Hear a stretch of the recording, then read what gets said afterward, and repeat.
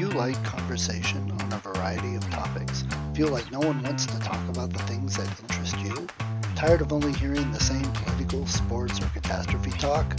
Yeah, we feel that way too. Join two high-functioning geeks as they discuss just about anything under the sun.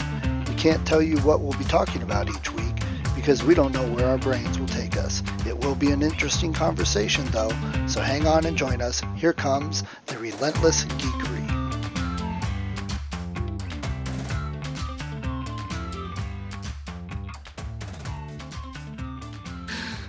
Okay. Oh, you look very executive-like. Got the executive thing along with the hoodie, so I'm going for the Senator Fetterman appeal, I think. It's the look for the president if he gets woken in the middle of the night with a world apocalypse. Can you hear me? By the way, you're very choppy. Oh. As if the net connection is bad or really some kind of lag, delay, whatever. Not sure. I don't have anything running hardly. Okay. Maybe it was just the buffering glitches or whatever. Okay. A little too far away, maybe. New microphone. So looks nice. Looks big. It looks very big. It's because it's very close to the thing. It's the same mic, just a new one. So I'm still operating off of the little combination mic and camera that Colleen had for business and I inherited. And remember, at first I used to have the whole actual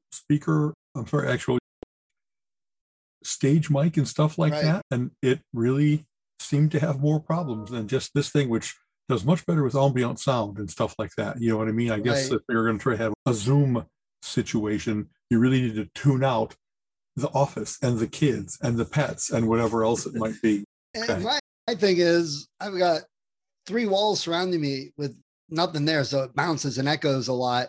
I sound like I'm in a chamber. But when I jump on Zencastr or I jump on Microsoft Teams, then things take the microphone and they don't always release them, and some weird problems. That's why we moved away from Zencastr to just, if you will, regular Zoom, because we kept having conflicts with it. It's nice that they all try to tune themselves to whatever your situation is, but then they should return it to previous settings when they get out, and they don't. Okay. And as Zencastr upgraded and changed things, and a lot of it's good. Some of it is I'm not going to use these features. It's good because they're set up now. You can produce and distribute your podcast right from Zencastr. We'll do everything for you, which is great. Okay. But I already have a network and everything set up to do it a different way. Right. And now when you produce something, you have to pay for it. Before you could produce it where it would mix it down, adjust the levels, and put 2 files into one. Now it costs money to do. And I'm like, I can do the same thing with Zoom. So I'm probably going to be getting rid of Zencastr just because I don't need all of that. I already got things working and set up. Exactly. Everybody competes in their different ways, and everybody tries to make it so that it's funny. Some places compete. Some places try to make it that it's just restrictions. While professing to capitalism, they keep trying to say, let's make it so painful to move off of our app that you'll never do it, even if somebody else is ahead in various different features and stuff like that. And boy, I hate that. I hate that the United States in general is all about that. You hear people talk about, we're a capitalist society. We believe in free markets and free trade. And then what I see is everyone trying to do what they can to get sweetheart deals, to get tying agreements and stuff, all the things that were made illegal 100 years ago because the vertical market integration was making it there really were company towns and people pretty much indentured servants and stuff like that. And we pulled away from that. And then over the course of the last 100 years, big business has bit by bit made it so they allowed for, I don't know, by definition, having fewer competitors means less competition. And yet they keep on coming up with some trumped up statistics that say, don't worry, only having 2 players in the market who regularly talk to each other, that'll be good for the consumer. It's and whatever else, in how many big fields, in airlines, or I should say just carriers, there's really been huge consolidation. And if anything, some of what they often say is prices will come down because there'll be efficiencies. And then that doesn't ever seem to happen. Just like the promises of casinos, et cetera, et cetera. They don't seem to happen, but nobody follows up. That's the danger of free capitalist society is we encourage people to take control and make money. It's what it is. And then the danger becomes people want more money. There's nothing saying everybody should have a cap on how much you can make. It's whatever. And I just go back to the days when everybody was slamming Microsoft, and Microsoft is not nearly as big and powerful as they once were. So that did balance out. But what I always said was, hey, you know what? Other companies are doing the same practices. And they're arguably, Apple does some of the same type of stuff. I'm sorry. Am I breaking up again? You are. You're getting very choppy. Exactly. Oh, I think it's too far away. I'll sit closer. I'll eat my mic. Okay, there we go. But everyone's getting mad and upset about Microsoft. But there's examples of other companies that do the exact same practices. And Apple does some of that same stuff. They try and suck you in. And now, arguably, is the iPad a better product than like the Kindle Fire? Yeah, it is. So they're giving you something better. But man, Apple really, I can't get an Apple Watch because then I have to get an Apple phone. It's corporations all across the board, and people want to defend their corporation. And the other problem is, like what you just said, is people do make a choice and they tend to go with the easiest and the sometimes cheapest. So Amazon can kill everybody. Walmart can kill everybody because they're the cheapest. I'll just go buy everything there. I am somehow saving money, even though, of course, I don't know that I just saw a presentation this weekend about the Model T. And one of Henry Ford's tenets was my employees should be able to buy my products. When the automobile industry first started, there really wasn't a lot of price competition or model differentiation. It really was like luxury type things for luxury people. And he really thought it should be a mass market instead of an individual market. So a lot of what you said is true, that a lot of people do it, but that doesn't make it right. It's more like, especially what I always look for is not who's winning. And by definition, the biggest is somehow doing something wrong. I don't believe in that, but how they win, whether they're doing it on the basis of, do they make a better product and have more features and give you more value for the money? Or do they do it because they fight legal battles? Do they do it because they create those tying agreements? There's fair and unfair competition. Competition isn't one big capital C word. And Colleen and I have this conversation all the time. So much stuff that seems to be going on now with the world getting a little bit worse. Some people sat around a table and said, we can make it that this coupon can never really be redeemed, but it'll look good because we're offering some kind of discount. And people are making that decision. And then they go to their coders and their coders say, yeah, I'm willing to implement this obviously rigged game because I want my company to make money. I want my salary to be good.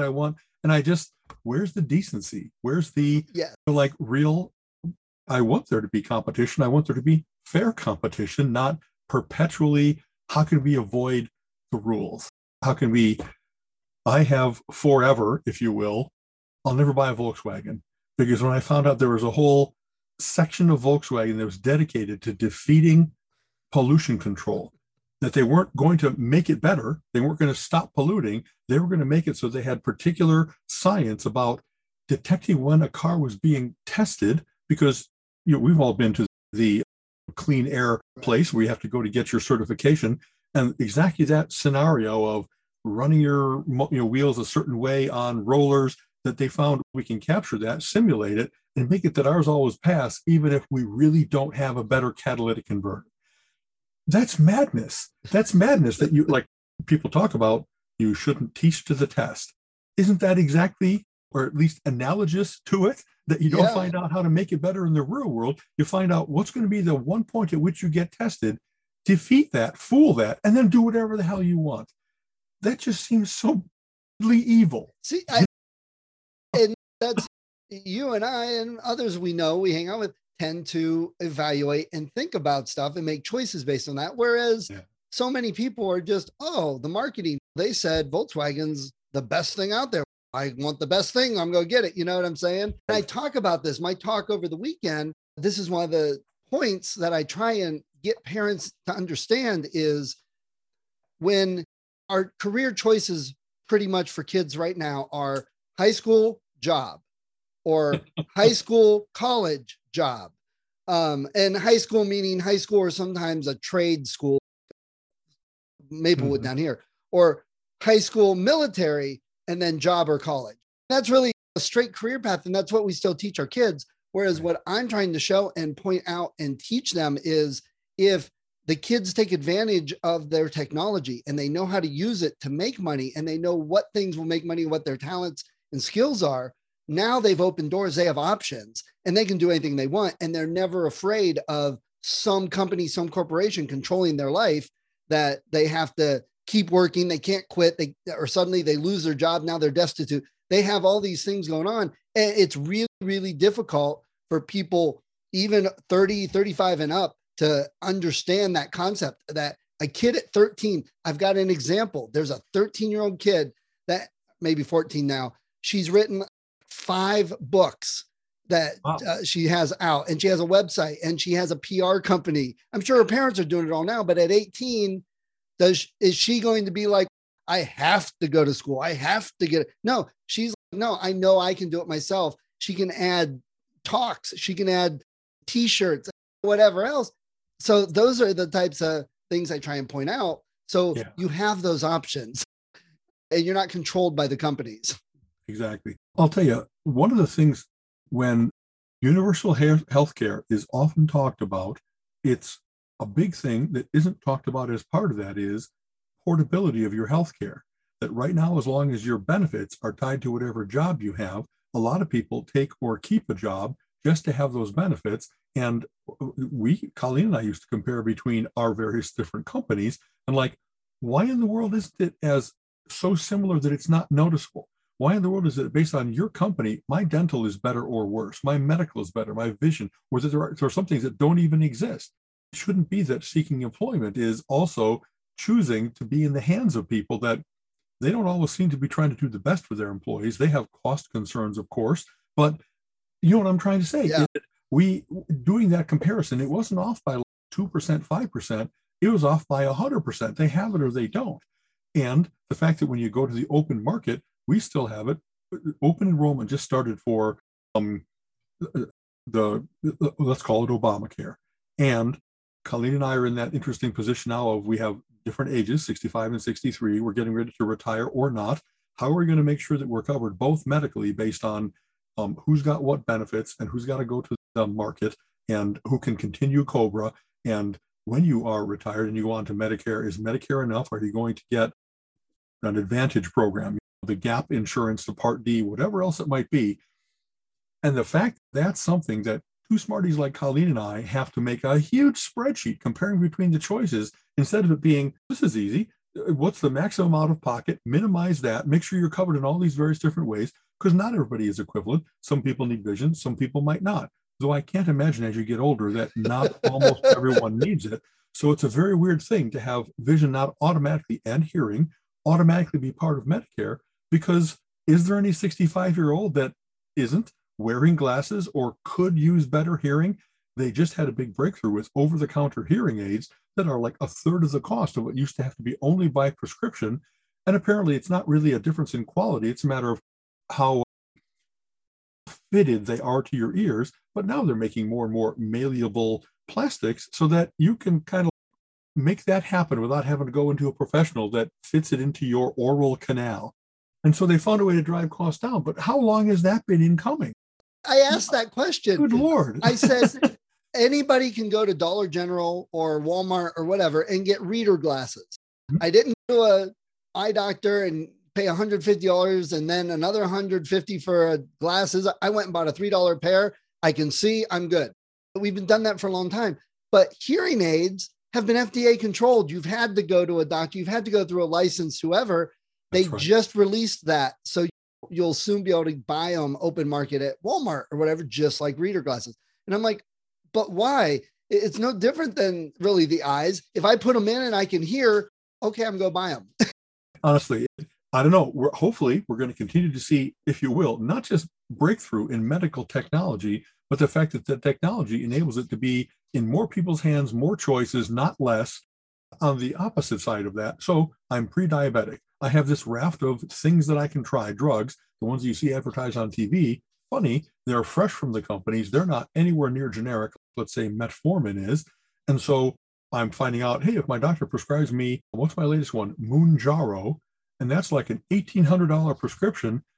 Boy, I really have some choices as to what's the percentage gain that I'm going to have in my A1C compared to this pill cost $8. This costs $1,800. I already had to go to Canada for my Jardiance. It's weird that there has to be like trickery in order to get the best price for a good drug. And I understand that big pharma, the big companies, have to recoup their investments for all the research that they do. I want them to continue to produce miracles. But it sure seems that it's not designed to be like, according to patent law, hey, 17 years and then it becomes on the market, because the benefit to society should be weighed against the benefit to any particular company, same as trademark law. And there's been so much work to subvert all of that, to make it so that the drug changes slightly. Now, this is version 2. It starts the 17-year cycle again. Oh, and we don't even produce the first drug. I'm like, it's obvious that you're anti-competition, that you're trying to circumvent what not only our founding fathers, but 200 years of testing said, what's the right amount of time? What's the right amount of, you've made enough money and now society gets the benefit. And I don't know, the fact that I'm having to deal with that all the time, to just stay abreast of being healthy, is now a matter of, boy, I hope I didn't blow this. I hope I didn't not cover every company, and that the advertising overcame the efficacy of the drug, and that my doctor doesn't keep up on it. So he prescribed me something that isn't the best for the money. And because he got a kickback instead of really what's best. And I wonder about that, because I know I've seen those things like in the office, or they'll do it. It's like a lost leader. I want medical care to be the noblest thing, keeping people alive and keeping people healthy. And instead you find out, well, you let me have it for this price for the first 3 months, kind of like I bought something from an end cap at a grocery store, the loss leader, and then you hit me with the balloon payment for every time after that. And if the prescription will even say, hey, don't stop taking this abruptly, you got to wean yourself off of it, or et cetera, et cetera. And it's like, that doesn't seem right, that now I'm addicted and now you can jack the price up. That sounds like what the bad guys in the bad part of town do. First one's always free, and then once they got you, then they put the screws on you. And I totally agree. And that's how it should be, that if you spent 12 years researching this with scientists and labs and equipment and study groups and et cetera, those study groups, my sister was a part of one in college, and she still every like 9 or 10 years gets a survey, and they call her and stuff to follow up. So there's a lot of time, effort, money. I understand that. But when you see everybody on the board of directors living in $7.8 million houses, okay, I don't think every bit of that went back to recoup the cost. You know what I'm saying?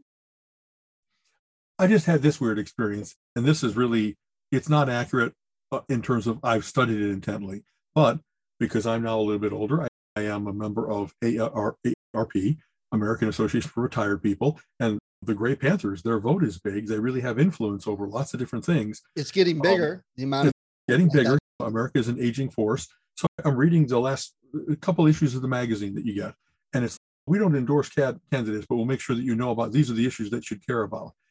And yet there's no issue clearer about, are we taking care of our elderly? Are we taking care of our disabled or our veterans or any number of medical things? The candidates' choices as to how much they support really are very clear, versus who's getting the payoffs from big pharma, and therefore has never done anything to allow for competition, price competition for Medicare for these various different drugs, and put a cap on those things.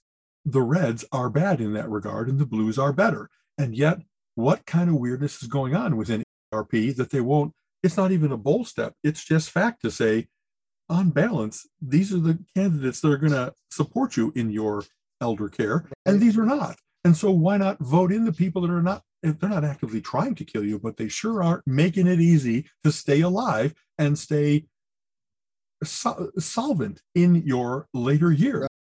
And so I worry about that there's so much money that can now be put into the various different, they don't need to talk to 350 million people. They need to talk to 4 editors at a publication, get them on their side, or at least get them to clam up and not say the obvious.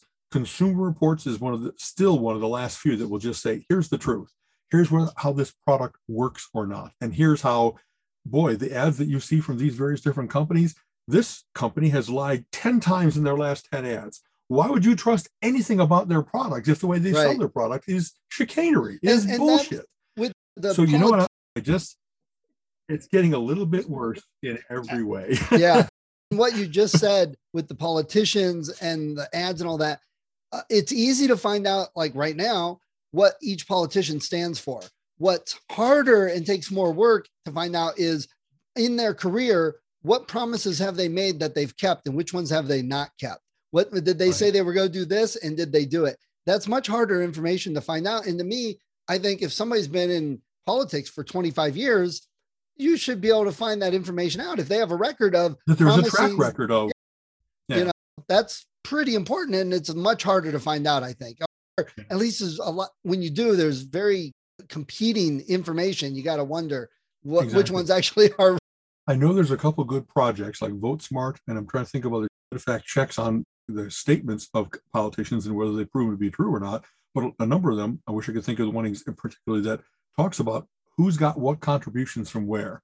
And one of the things you'll see is that there really isn't a difference. Big oil splashes money on everyone so that no matter what, they'll have influence, if you will. And maybe big pharma does, and maybe big NRA does and stuff like that. But it's seeing the obvious correspondence between, hey, this guy got $3 million and then he gave away a tax benefit worth $300 million. And wow, that's a pretty good investment, 100 to 1. I look for those kinds of things to be 5 to 1 in taking on all the risk of my investments. And then I guess I could think of a better way to do it. All I got to do is go buy myself a politician. And it isn't inobvious. It really is. These guys got paid just before the vote, and the vote was pretty much not along, if you will, party lines or science lines. It was along investment lines, bribery lines. And the fact that there still aren't rules against people making money themselves in Congress, that they can like, hey, I think we should allocate spending for this particular product because it's the lubricant that I want all the military to use. And then you find out that, yeah, they all own stock in Lubrizol. I shouldn't name one in particular because I really don't want to defame them. I don't know that. Let's call it Lubco. Omnil Lube Company. It's just amazing. There's lots of things like that. And for a long time, I've subscribed to places that also talk about, here's the top 20 suppressed news stories of the year.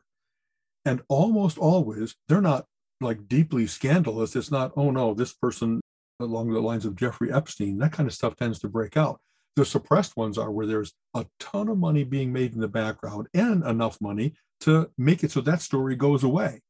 And so you find out again and again how much the Panama Papers, what was the successor? The Pickwick Papers, where there's so much money being hid offshore and then being applied to bribes and then also being applied to killing people because they were doing investigative journalism. How chilling is that? You find out that there's so much money that you really can buy silence. You really can buy no press coverage of selling fissionable material to bad countries. Somebody is stealing technology and giving it to places that don't want to develop it on their own. They just want to have it. They just want to steal it. And again, the suppressed stories really seem to be, unfortunately, a case of that, where the amount of money involved is galactically huge. And we make fun. They backed a dump truck of money up to me. And that's why, oh no, this star decided to write one more book, be in one more movie. Those guys are the tiniest little grain of sand on a beach. They're a rounding error compared to the way real money flows. And the Illuminati, who secretly run the whole thing as he jumped into the conspiracy world, it isn't even, you don't have to go conspiracy. You just have to go, well, that's just business. That's just the way it's done nowadays. Yeah, you know unfortunately. I mean? Let me back up. Something you said earlier sparked a thought. When we were mentioning choices and the computers and all that, in the tech world, computers are general PCs. I think it's actually a lot better than it used to be. Like I said, Microsoft, everyone's against them, but we do have a few more choices. We have the Windows, we have the Apple and Linux, and it's not taking over the world, but there's a lot more use of Linux for certain things and people and all that. And there's some of the same stuff. Literally, if I wanted to work on it, I could run everything I do through Linux. And we are much more cooperative. I've got when I get a phone message, it pops up on Windows. I can save something to a shared Dropbox that you also have access to because it's a shared cloud service that we can both use. We can collaborate on Google Docs and both of us can log in and So you can open Word doc files. I can open QMovie or whatever the heck Apple does now with video. So I think in that FaceTime, exactly. In that regard, I think our tech world is improved. I'll tell you what, unfortunately, you talking about it being Windows versus Macintosh is kind of like 30 years ago. Right. What's really happening nowadays is Android and iOS, and it's all of our devices and tablets and so forth have their own variations on that. And you mentioned Microsoft is nowhere near the force in the world that it was because it isn't Windows everywhere and Microsoft Office suite everywhere that there have been without directly competing, just the disruptive technology coming in of, I got this that can do so much of what my laptop and my desktop used to do. And it runs a whole different world than that. Yeah. And the world of developing apps is different than the world of and getting to browsers is probably go to the mid step. The first way in which Google, Mozilla, various places, everybody that came out with a browser, Apple to design it to run on their operating system, but Mozilla and Firefox and Chrome and all those companies said most people are not spending their time in the operating system anymore. They're spending their time on the net.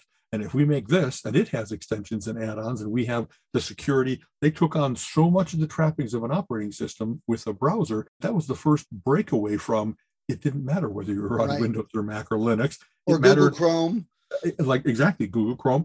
And that the competition there, let me think how to say this, they interoperated relatively well early. Instead of saying, make a choice and then you're here forever, they almost always had conversion utilities that said, hey, all those bookmarks, all those things you've accumulated, that has to be kept in a file that people can read.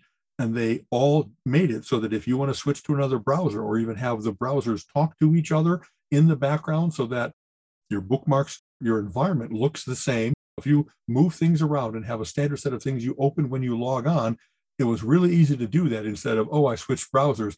I'm going to need a couple days to get to, I can bring my bank stuff up. I can bring my development environment, et cetera, et cetera. So that those levels of abstraction on top of, it's not just metal and an operating system, it's browser or iOS is not the browser, but it sure is app oriented, and you really don't care where the apps come from necessarily. You know what I mean? And that that's a bold statement. Of course, it matters that they are places that are of quality, and that Google and Apple both do a lot of testing and vouching for whatever's on their stores. And when they find out that things are indeed spying on you, stealing information, et cetera, they tend to ban those from the store. But it used to be wild and woolly, and that you regularly, when they first had, what are some of the infamous culprits? Any flashlight ad. I was just going to say flashlight app. We're all like, wow, that's just, be careful which one you're getting, because you think all you're getting is a flashlight, but what it's doing is tracking your location and a whole bunch of other stuff. I think that as technology moves forward, what are we going to have when we have glasses? Is that going to be a whole operating system? Is that like right now, at least these things synchronize? I'm happy to have my watch talk to my phone, and in fact, I just updated my subscription to Mac Malwarebytes. And it's not just Mac Malwarebytes, it's Malwarebytes everywhere. And they're aware that they're for multiple platforms. And they sell a subscription that is 1 or 3 or 10, you know what I mean? Multiple devices that you can put it on. And almost all of mine are like that now. We have an app that is it's a security app that allows, if ever our thing is stolen, you can talk to it without the thief knowing it and find out where he is and actually have it take pictures of the guy while he's looking at it and that kind of stuff. And I have that on all our devices. Sometimes, you might remember this saga from a year ago, sometimes it doesn't matter. I watched the phone that I had left in the Lyft car when I went out to California. I watched it go to somebody's apartment, and I texted them, it appearing on their screen saying, I'll give you a reward. I don't want to take you to the police. I want my phone back. And I couldn't get them to do that. And so I was baffled by it. I was baffled by, not going to prosecute you. There's no cops out here with me. I'm in the parking lot outside your apartment building. Look out your window. You'll see me. I just want my phone back. And I ended up not being able to do that. But the fact that I was able to like go to that address, I guess I should have called the cops and said, it's right here. I don't know what apartment it's in, but if you start ringing doorbells, and I digressed a whole bunch there, but I like the fact that there are operating system specific enough stuff that you can do that kind of app, which is hidden in the background. The casual user, the casual thief, doesn't know that I've got some way of tracking them. And I guess that's worth, to geek it up, to step back into geekery. It's everybody that's talking about privacy concerns. As soon as you own a phone, what in the world are you talking about? Oh, it knows where you are and what you're doing and everything all the time. And you setting your browser to be like in privacy mode, you are living a dream, my friend. Yeah, I love that. Like, I love people saying, "Oh, don't track me. I don't want to see the pop-up ads and stuff." And yet, ads aren't necessarily bad. And if I have the choice to get just random crap ads or ads targeted to things I'm interested in, I'll take the ones I'm interested because that's what I want to see. And it is scary though, when I'm out on my desktop or I'm out with my phone and like walk into a certain store and then I get on YouTube and I see an ad for that store. I'm like, I didn't do anything. All I did was walk in the store. Exactly. I didn't interact at all. And yet they smelled it on me. You know what I mean? Yeah. It is disconcerting. I'm getting kind of used to it now. I have everything that I can of that type turned off. I don't volunteer that information. I don't let, when they make those choices available, I really try to stay that a little bit anonymous because I find it intrusive in some cases and a little disconcerting. But at the base technology, the phone doesn't turn off sending you where it is while you're on it. They've shown that often now in police shows, that their ability to, like, I don't know, they don't have it yet where they can force you to give your password to get into their phone. Remember, there was a big court case about that. What is circumventing that? Now that you can do it with a fingertip, now that you can do it with your face, that's not private information. That's public. So we're starting to see now that when someone says, "Hey, you can't crack my phone, I'm a big drug dealer," all they have to do is hold the phone up to someone's face and they're in. Like, wow, you didn't plan ahead there, my friend. Oh, well. And with that whole privacy thing, what I've many times people post all the time on Facebook, "Hey, I took this quiz and look what Marvel character I am. And hey, find out who the 10 people your best friends are and stuff." And I'm like, are you folks serious? You're all bitching and complaining about privacy. And then you answer these stupid little things for the hackers, telling them where you live, where your high school is, who your best friends are, your dog's name. You give them the information. And true, maybe that one, but they bought 4.5 million email addresses on the dark web. Yours is one of them. They're matching it to the Facebook post. They're sending you 10 different of these stupid little things, and they compile it. And now they have enough information that they're going to run their bots and hack into all your stuff in 4.5 seconds. I'll tell you, I don't know how people don't get that, because it, like, the way in which any kind of recognition like that works, it isn't, here's the one litmus test, the one fact that's going to lead right to you. But the fact that if you have 10 different facts and you look at the combinations of all those various different things, and that's the equivalent of a fingerprint, and just that, I like this kind of music and I drive this kind of car and I live here. Oh, that must be Al. Or the odds are really good at Al. They've narrowed it down from 350 million people to the 3,000 that it might be. And then it's a solved problem for them to spam those people or to surveil those people or whatever else it might be. And so I don't know how people don't get that, because you think after watching 20 years of CSI and NCIS and all the other crime busting shows that they would have seen that those kinds of numbers and statistics and little factoids add up to a pretty good indelible match to you, et cetera, et cetera. Anyway. Yeah. So here's, I wanted to talk about this. Hope you don't mind this, an abrupt change. Whoop. So we were at Halloween, which is Chicago Area Mensa's big old Halloween. Yeah. And so it's the Smarties group, wonderful costume parade, tons of good programs, great hospitality, great games room, et cetera, et cetera. I don't think we've talked about this on the show before. There's a fellow named Oriel Maxime who does a logic puzzle tournament that is just the most Menson thing that I can share. it's people have seen logic puzzles. It's one of those things where, okay, there's 5 people living on a street and they have different cars and they're married to different wives and they smoke different brands of cigarettes and who owns the zebra? So that kind of thing. And he does those. It's, of course, not only that kind of thing, it's Sudoku, but also variations on, it's not just your little diagram 3x3. Is it 3x3? That it'll be, hey, they add up to a different number, or it's a bigger diagram and they interrelate on the corners and stuff like that.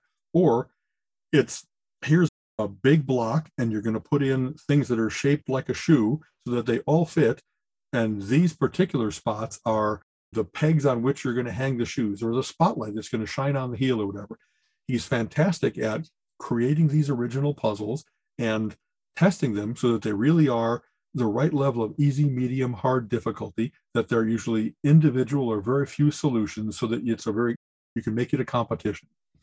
And all these brains in the room sit down and they're all cocky because they do these puzzles all the time. They do logic puzzles and all kinds of stuff. And Oriel humbles us all every year. It's 6 problems in an hour and a half or something like that. Maybe even more. Maybe it's 2.5 hours. But my experience of doing this for 10 years is I'm really pretty good at these. I think I've talked before. I have a facility with puzzles. However my brain does both the forebrain and the back brain working on things, it's like my fingers are just doing it for me and my mind is working on. I usually knock out the first 2 really quickly, often so quickly that somebody else at my table will go, fuck. You know what I mean? And then the next 2 I get with a lot of work, or I work on it until I get the insight, and then it all cascades and flows out. And then there's usually 1 or 2 that are just so difficult, so impenetrable, that to do it in that amount of time is really tough. And yet there have been people that have been completed that got all 6 in that period of time. And I'm not the only one that does them really quick. You know what I mean? Like, you get more points depending on how quickly you do it. You get extra points, like the number of minutes in the total minus the amount of time it took. So you get extra. If you solve them quickly, you get an advantage.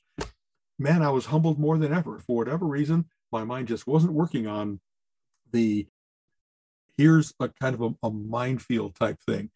These are the numbers of what might be ghosts all around you. And they have to figure out what the numbers are in the first place and then figure out where there must be ghosts based on that diagram and where the numbers are. I explain it poorly, and I just, any number of them that I usually would sit down and go, bup, bup, bup, bup, and just draw it out, I would get like, bup, bup, that doesn't work. And I can't see how to get past why it doesn't work.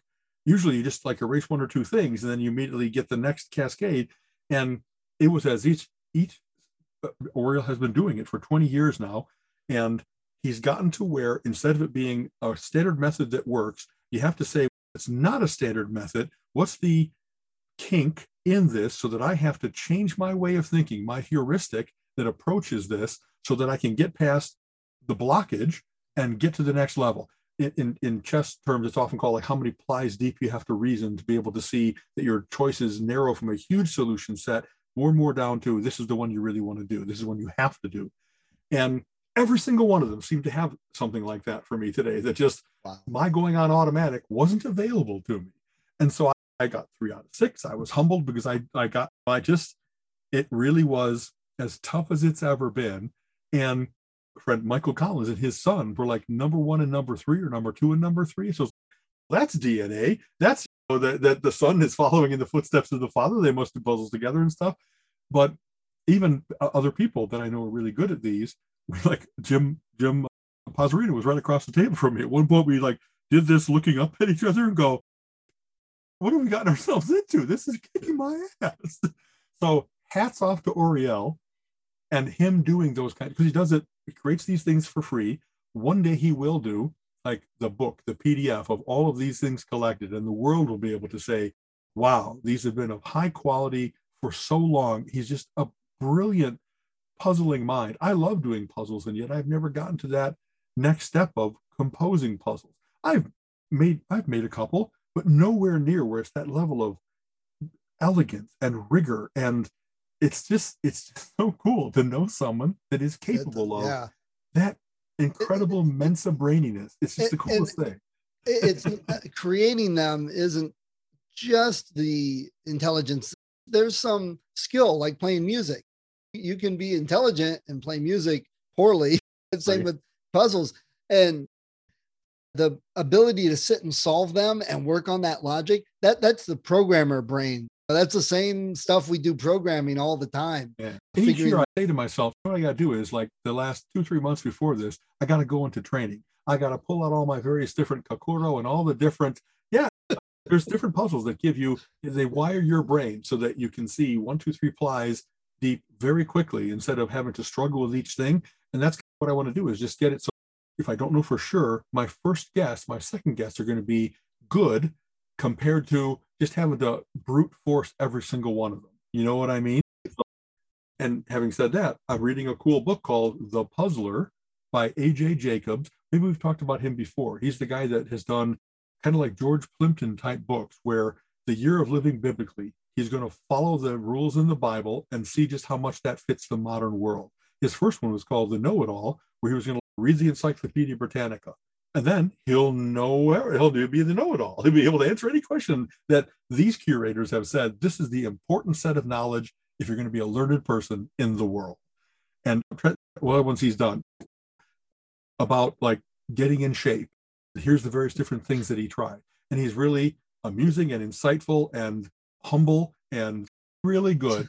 And so The Puzzler, this book it's about, there's a reason that people are fascinated with puzzles, because it really does, it's not a waste of time. It's taking the distilled versions of real world situations and saying, if I had to make a choice amongst multiple different alternatives, how would I get to that?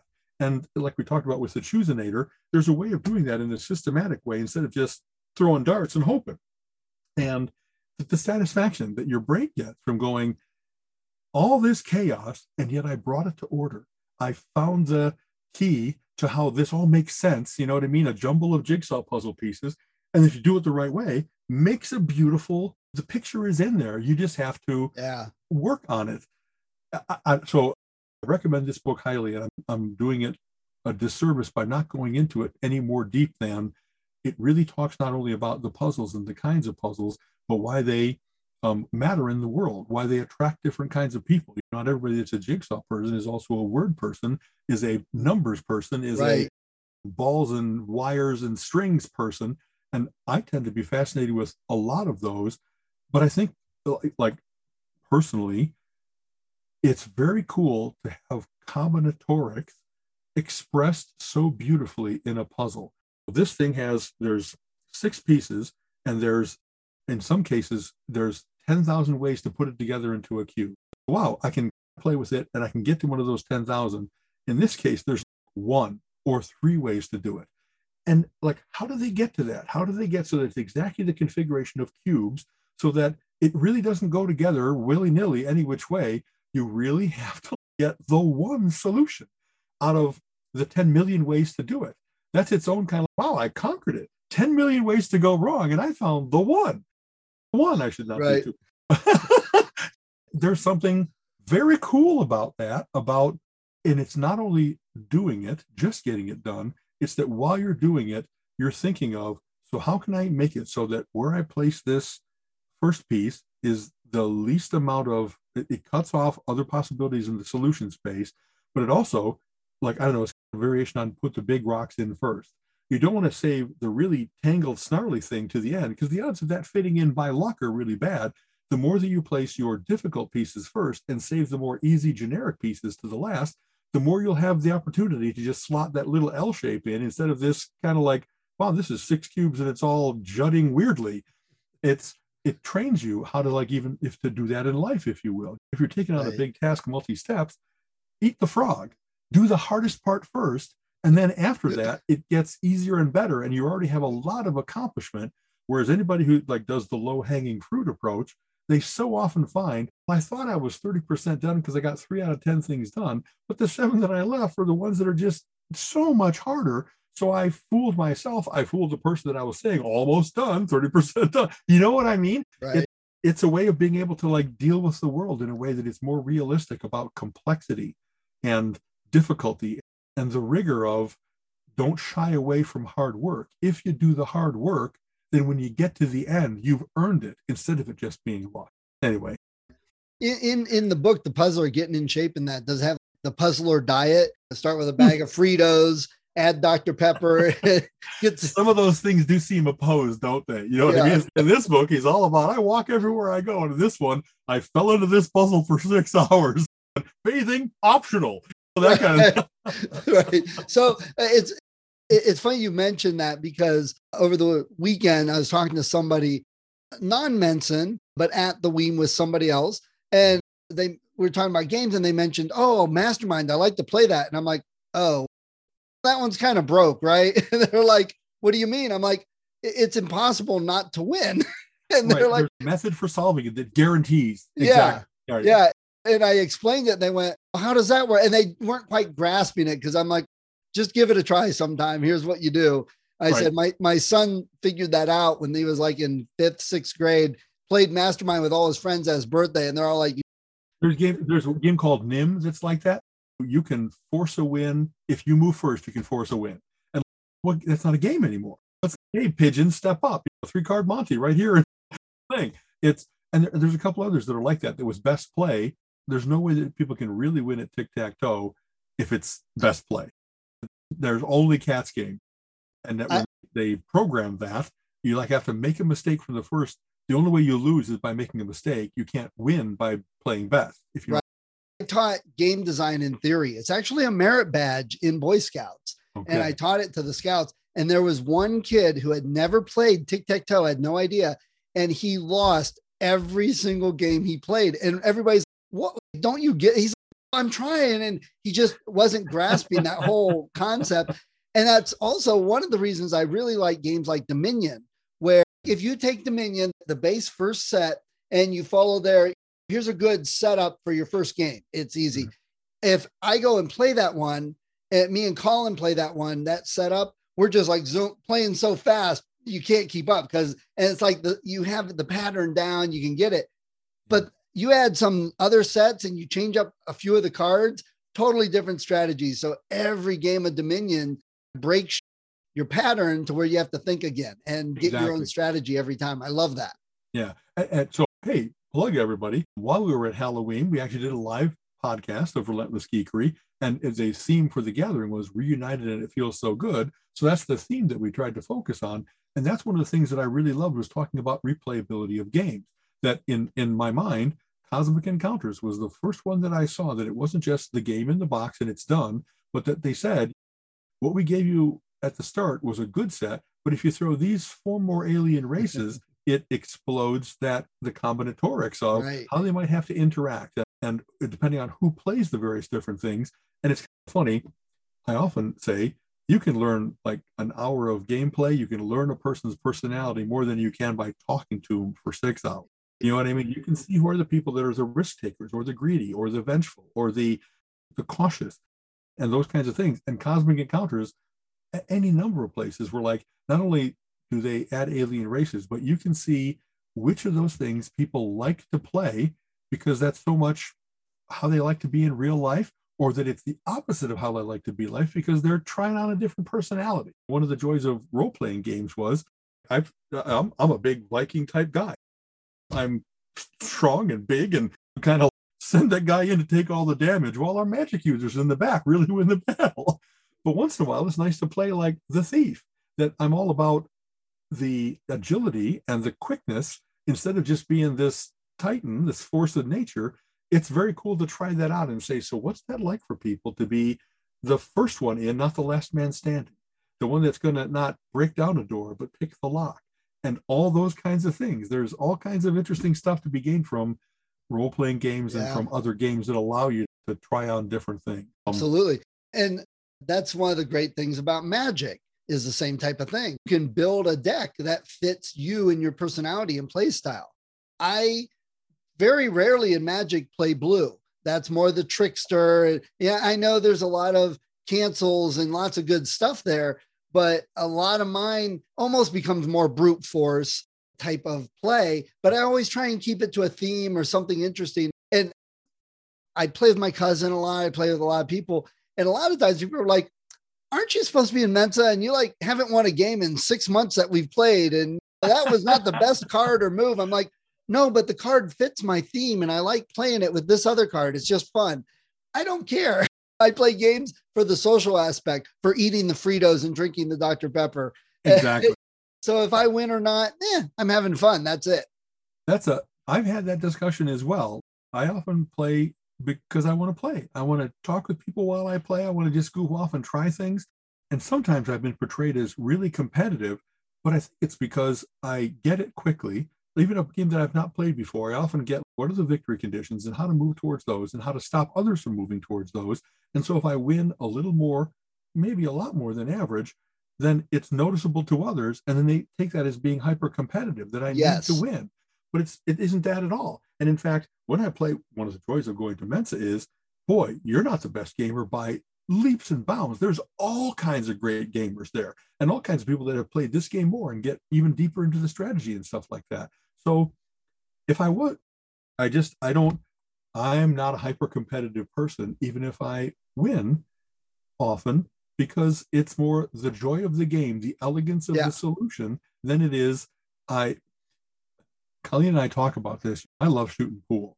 And the hardest games, the least fun games that I have are not where someone's trying to pocket a lot of balls, but where they're perpetually playing safeties, making it hard for me. And anybody can bury the cue ball. Don't you want to put together a run of 30 balls or something like that? There's different ways of winning. And I kind of like the winning instead of forcing the other guy to lose. It's a different way of looking at the world, kind of. You know what I mean? So anyway. And that whole competitive thing, I've played different games with people and I've had them say, especially me and Colin, they'll say, I'm not going to play with you guys, or I'm not playing that game with you guys because you're too competitive. You get too mean. I'm like, what do you mean mean? We're just playing the same cards and all that. It's because we make better moves and choices and win the game more often. And it's like in Dominion, when you see that you're getting close to having the 3 piles gone or the Providence, all of those gone. Okay, I need to stop buying cards and I need to start focusing on the combos and getting rid of cards or whatever. That's just the overall strategy. That's just strategy. Exactly. Yeah. That's that. And you're not stopping them from noticing that too. Exactly. You know and so, if I have 20 cards in my deck and these certain combos, I'm more likely to get them than if I have 75 cards in my deck with those combos. Yeah. And yet people will, I've got 3 buys. I'll take 3 of the copper. You don't want to buy any more copper. Well, yeah, I've got 3 more buys. I want, okay. And then they get hands. It's like, I can't buy anything. That's because you bought a lot of copper. Do you see the strategy? Now you have that, but you can't trade that in. That's not the way the game works. You can't reuse that, et cetera, et cetera. Right. Yeah. So there's a great game called Acquire, an old 3M game that's like a hotel chain building game. And it really epitomizes kind of like the boa constrictor way of playing, that you don't try to win with a master stroke. You win by getting in on every deal a little bit, and the cumulative amount that you get from being aware of positional play and keeping track of, there's 7 different companies, there's 25 shares in each company, and each turn you can buy 3 of any kind, and that the value of the shares goes up by the number of interconnected tiles on this board. And so you just keep track of, I don't need to win where I got the 13, a guaranteed majority. I just need to keep track of, he's got 5 and he's got 5, but I've got 6. And so I own the company, if you will. I'm the majority stakeholder. And I guess it plays to, I've got a good memory and I pay attention and I don't find it overwhelming to keep track of 7 people's holdings. Do you know what I mean? I'm not always perfect, but I'm close enough in trying to do it that I really am hardly ever fooled. I don't lose track, but I'm sometimes just overwhelmed because, like you said, there's only a certain amount left and the next 3 people in front of me bought them all up and I couldn't execute on getting, no, I'm behind and I can't catch up, or any number of things. So when we play that game, people will talk about, I can see them doing, if you will, the bad strategies. They're guaranteed going to get Imperial. They're going to buy 13 shares to make sure they have it. But in order to get to that, they lost out on the other 4 deals that were going on around them. And then you get money back and then you can catch up and et cetera. And a perfect game for seeing who gets the overall winning strategy instead of the single thing you can concentrate on, if you will. It's one of the reasons that an odd thing in the United States, as soon as they started to televise poker matches, people started to think that the whole point of it was, I'm all in. And so that's not how you win. You continually look at, what are your cards? What else is on the table?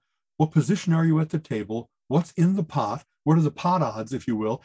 And you are willing to make the right bets, but you're not always steering towards, I want to put all of my money on one pony. No, you get a little bit on every way that you can, and you drop out often 70% of the time, or whatever the real number is, probably 90%, because you wait until the odds are in your favor instead of just hanging into every hand and watching your money fritter away and stuff like that. That's just the investing that we've talked about that you've done. You don't just take everything put on one company. You put on a portfolio of companies, and you may even put more here and less over here, and you may adjust it over time. That's right. But it changes, but it sure isn't one big bet. That's exactly right. You know, and they always say that might come true. Yeah. Go in for the long. Don't put it in and take it back out tomorrow. Now you've lost money. It's put it in, let it ride, and same type of thinking. Had a good discussion this weekend because I just happened to Annie Duke, a famous poker player and the daughter of Richard Lederer, who's a Menson that I've become friends with. She has a book out now called Quit or Quitting. And it's about like when to choose to do that. Maybe the world, the United States in particular, has all kinds of mythology about he hung in there, he persevered, he didn't take no for an answer. And that there's actually power in when I'm in a situation and it isn't as it was when I started, the deal's gone bad, you have to know how to pull out. You don't stay in the Thelma and Louise car off the cliff. You get out and go to another car. You take a different job. You take a different relationship. That many things in the world should be like dating. That if you really treated like the first person that I date, I'm going to marry, you'd be super, super cautious as to who you date in the first place because you think you're making only one bet and then you got to stick to it. And then instead it's, wow, I kind of want to check this many companies and this many people and this many situations. And that you should always be willing to say, is this situation serving me? And am I well suited to it? And that changes over the course of time. I'm not who I was when I was 20 or 40, now that I'm 60. And so that ability to quit elegantly, the ability to know when it's enough and time to move on and not be forced to quit, it's a really powerful thing that kind of isn't in the American, I don't know, but I guess it is. The frontier spirit was, hey, I'm living here in the East and this situation sucks. I'm heading west when I can be whoever I want to be. So it is in there, but we've maybe lost sight a little bit of it or something like that. When we're making the backroom deals like we talked about earlier. Exactly that. Instead of entrepreneurship, now it's canoodling. Yeah. And I think Kenny Rogers kind of summed it up best in The Gambler. No one to fold them. Yeah. Thank you. That's wow. Compress all of what I just said into a good song. There we go. There you go. We got in the music. We came back to corporations and the American, all of that. Perfect. Probably a good time to sign off. All right. As always, thanks, Steve. It's kind of funny. Let's see. What's my recommendation? I've been The World of the Iron Druid that I really liked by Kevin Hearn. There's 2 new books out called Ink and Sigil and Paper and Blood about another character, but it's in that same world and his shared world, magic system, pantheons, folklore. It's all just what I like. He's really a great author, Hearn. And so that's my recommendation for this week is get these 2 new books of his. They're really satisfying in all those ways. The entanglements of mortals trying to deal with immortals and stuff like that. They taste crunchy and are good with ketchup. So we always have the book sale at Weem, and I always look forward to that. And it's crazy because Vicky was looking at me like, how many more books are you going to buy? What do you need more books for? And I'm like, but they're only this much. And then it's a bag sale on Sunday. Right. And so the other fun thing is a lot of times other Mensons will bring in books, but it's like a series. And it's like, oh, there's a whole series. That's really hard to pass up. So I had this book already, but I got all the first 8 in one bag. And I'm like, oh, I can't pass that up. And just FYI, you'll pick your best copy out of those so that you have upgraded some of the warm copies or whatever. Okay. The money goes to charity. It's kids helping charity. I know sometimes it's like the helping with scholarships and things. And but I got Terry Goodkind sword novels. First rule. Exactly. The first 8 of them. And I'm like, oh my God, these are Stephen King thickness. So, I got enough until I'm Al's age to read right here. It's very funny. I know we're going long. Wonderful that you mentioned that, because I have so many books that I don't often go to book sales anymore out of just, I need to not. I'm sitting at a table with Stacy Kirsch. Thank you very much, Stacy. And she mentioned that Abby Salney had contributed a whole bunch of books to this book sale. Abby Salney is a longtime Menson. She died a while back. She regularly put out puzzle books for Mensons. So she was a compiler instead of a puzzle composer. But her library was all kinds of puzzle books, all kinds of reference books that she used. And she said pretty much, I don't think they've really been picked through. They're all still over there. So honestly, I walked over and there's like, wow. And I filled a bag. I filled a bag without even trying hard.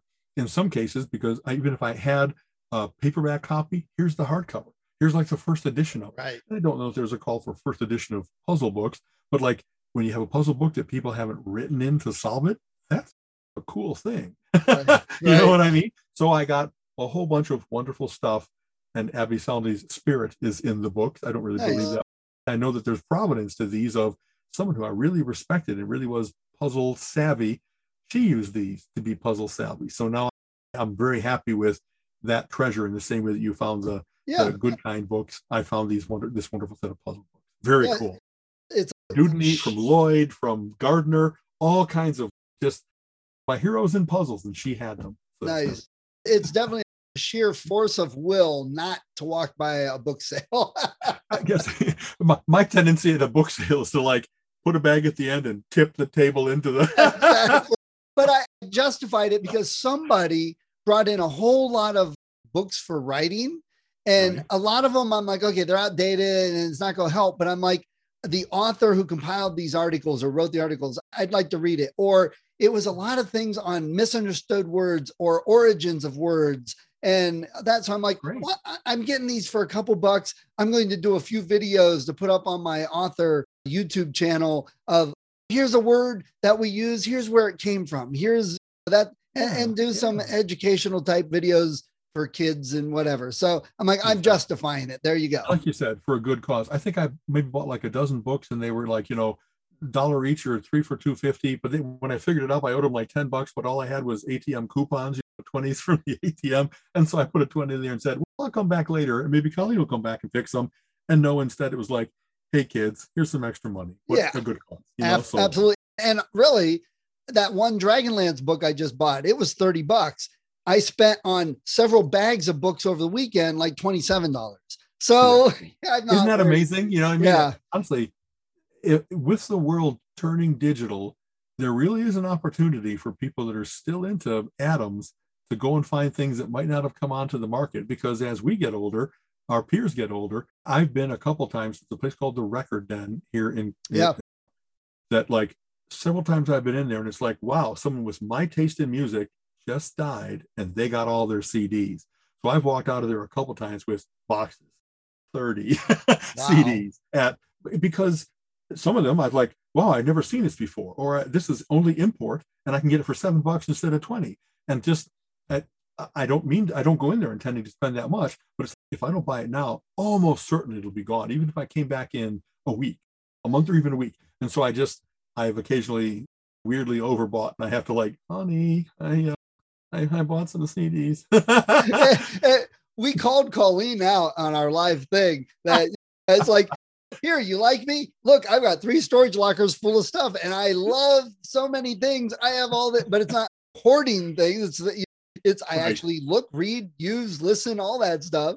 And she actually has stayed with me despite my tendency to accumulate. Exactly. So but then we have so much to talk about. And she doesn't like all that I like, but there's enough things that she's liked that it's, wow, I like this. And you have all of them. I'd like to borrow those, please. You know what I mean? Well, it's not borrowing. You have them now, hon. They're yours too. And yet it's cool. If I had married someone like me, I'd be my tail would never stop wagging. It's like, oh my God, he has everything good, everything.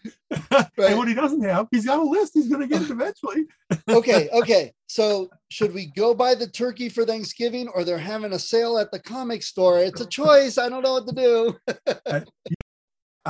In my defense, this is funny. I have many things.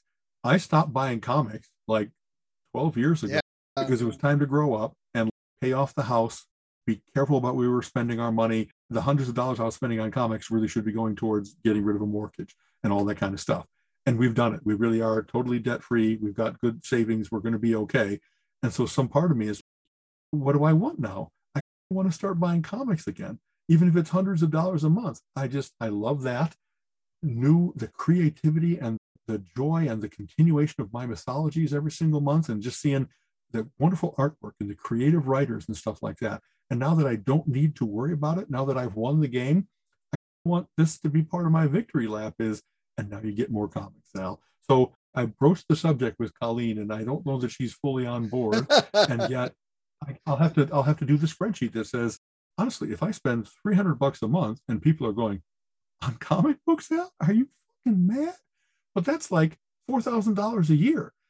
I don't know that there's hardly anything that I would get as much satisfaction, like one trip to Europe, one cruise, one new computer. $4,000 a year is not a lot of money if you have more than that. You know what I mean? Exactly. We're planning on what the expenses are and stuff like that. And it really might be handleable. And I would be willing to give up all kinds of other things. It's not that, and then we go broke. It's more we have it, and instead of going out to more meals, I would rather spend $300 on comic books than more fancy. That's 3 steak dinners. I don't care about steak dinners. I care about cool comics. So, to be fair, with the collection stuff you already have, if you were starting to sell that, you could cover your other new comics for multiple years, many years. You're exactly right. Some part of it has been. It's not just what we have coming in from our savings and pensions and Social Security, our 3-legged stool. It's more, if I even said like a number, I think that my Amazing Fantasy is probably worth like $35,000. That's like 9 years of $4,000 a year for comics. And if I make it to 140, all I got to do is cover 80 years of comics. And so for all I know, they're going to stop being paper and they'll be digital soon. And then I'll have a subscription in that way, like everybody has for music and for movies and stuff like that now. So the world will change in that direction anyway. But I'm actively looking at that because I just miss it. You know what I mean? That little Thursday used to be New Comic Book Day, and you go through your stack. I used to have a big stack and be like, man, these are the half dozen that I just can't wait to read. And it was just such a joy to fall into your comics for that first hour. It's, oh my God, the latest X-Men was so good. And so was the Planetary, and so was Miracle Man. And my favorite series, like, it just, man, they're so good. The really good news is you don't have to like totally have a chunk of 12 years missing. You've been keeping up through the library, through omnibus and trade paperbacks. And you're exactly right. So. And there are some things that, like, I don't want it to be that now that I'm buying new, that I somehow feel obligated to fill in all that I missed. I don't think that's going to happen. I don't want to. I don't have the space for it. I don't want to be like on the hunt like that. I just want to say, okay, I took a while off and I have kept up, but let's just really start doing the serial thing. I used to love in between issues each month, like where your mind goes. It says, okay, what do I think is going to happen? Oh, I was able to predict that one, or, oh, they fooled me there. And it's cool to see the mythologies grow, and then to see, here's the movie that got made, and how does it differ from the series that I read, whatever else it might be. Yep. I got a feeling that I'll have something to talk about soon. Nice. Cool. Keep us updated. We'll okay. All right. Now that's enough. Thanks very much, Stephen. Take care. Okay. This has been the Relentless Geekery Podcast. If you enjoy our conversation, please subscribe on your favorite podcast app and go give us a review. Give us some likes. It would help a lot. Check out our website, relentlessgeekery.com, where we have links to our Facebook page, join the conversation, and go check out our YouTube page, where we have the video of this and other episodes. You have been listening to the Relentless Geekery Podcast. Come back next week and join Alan and Stephen's conversation on geek topics of the week.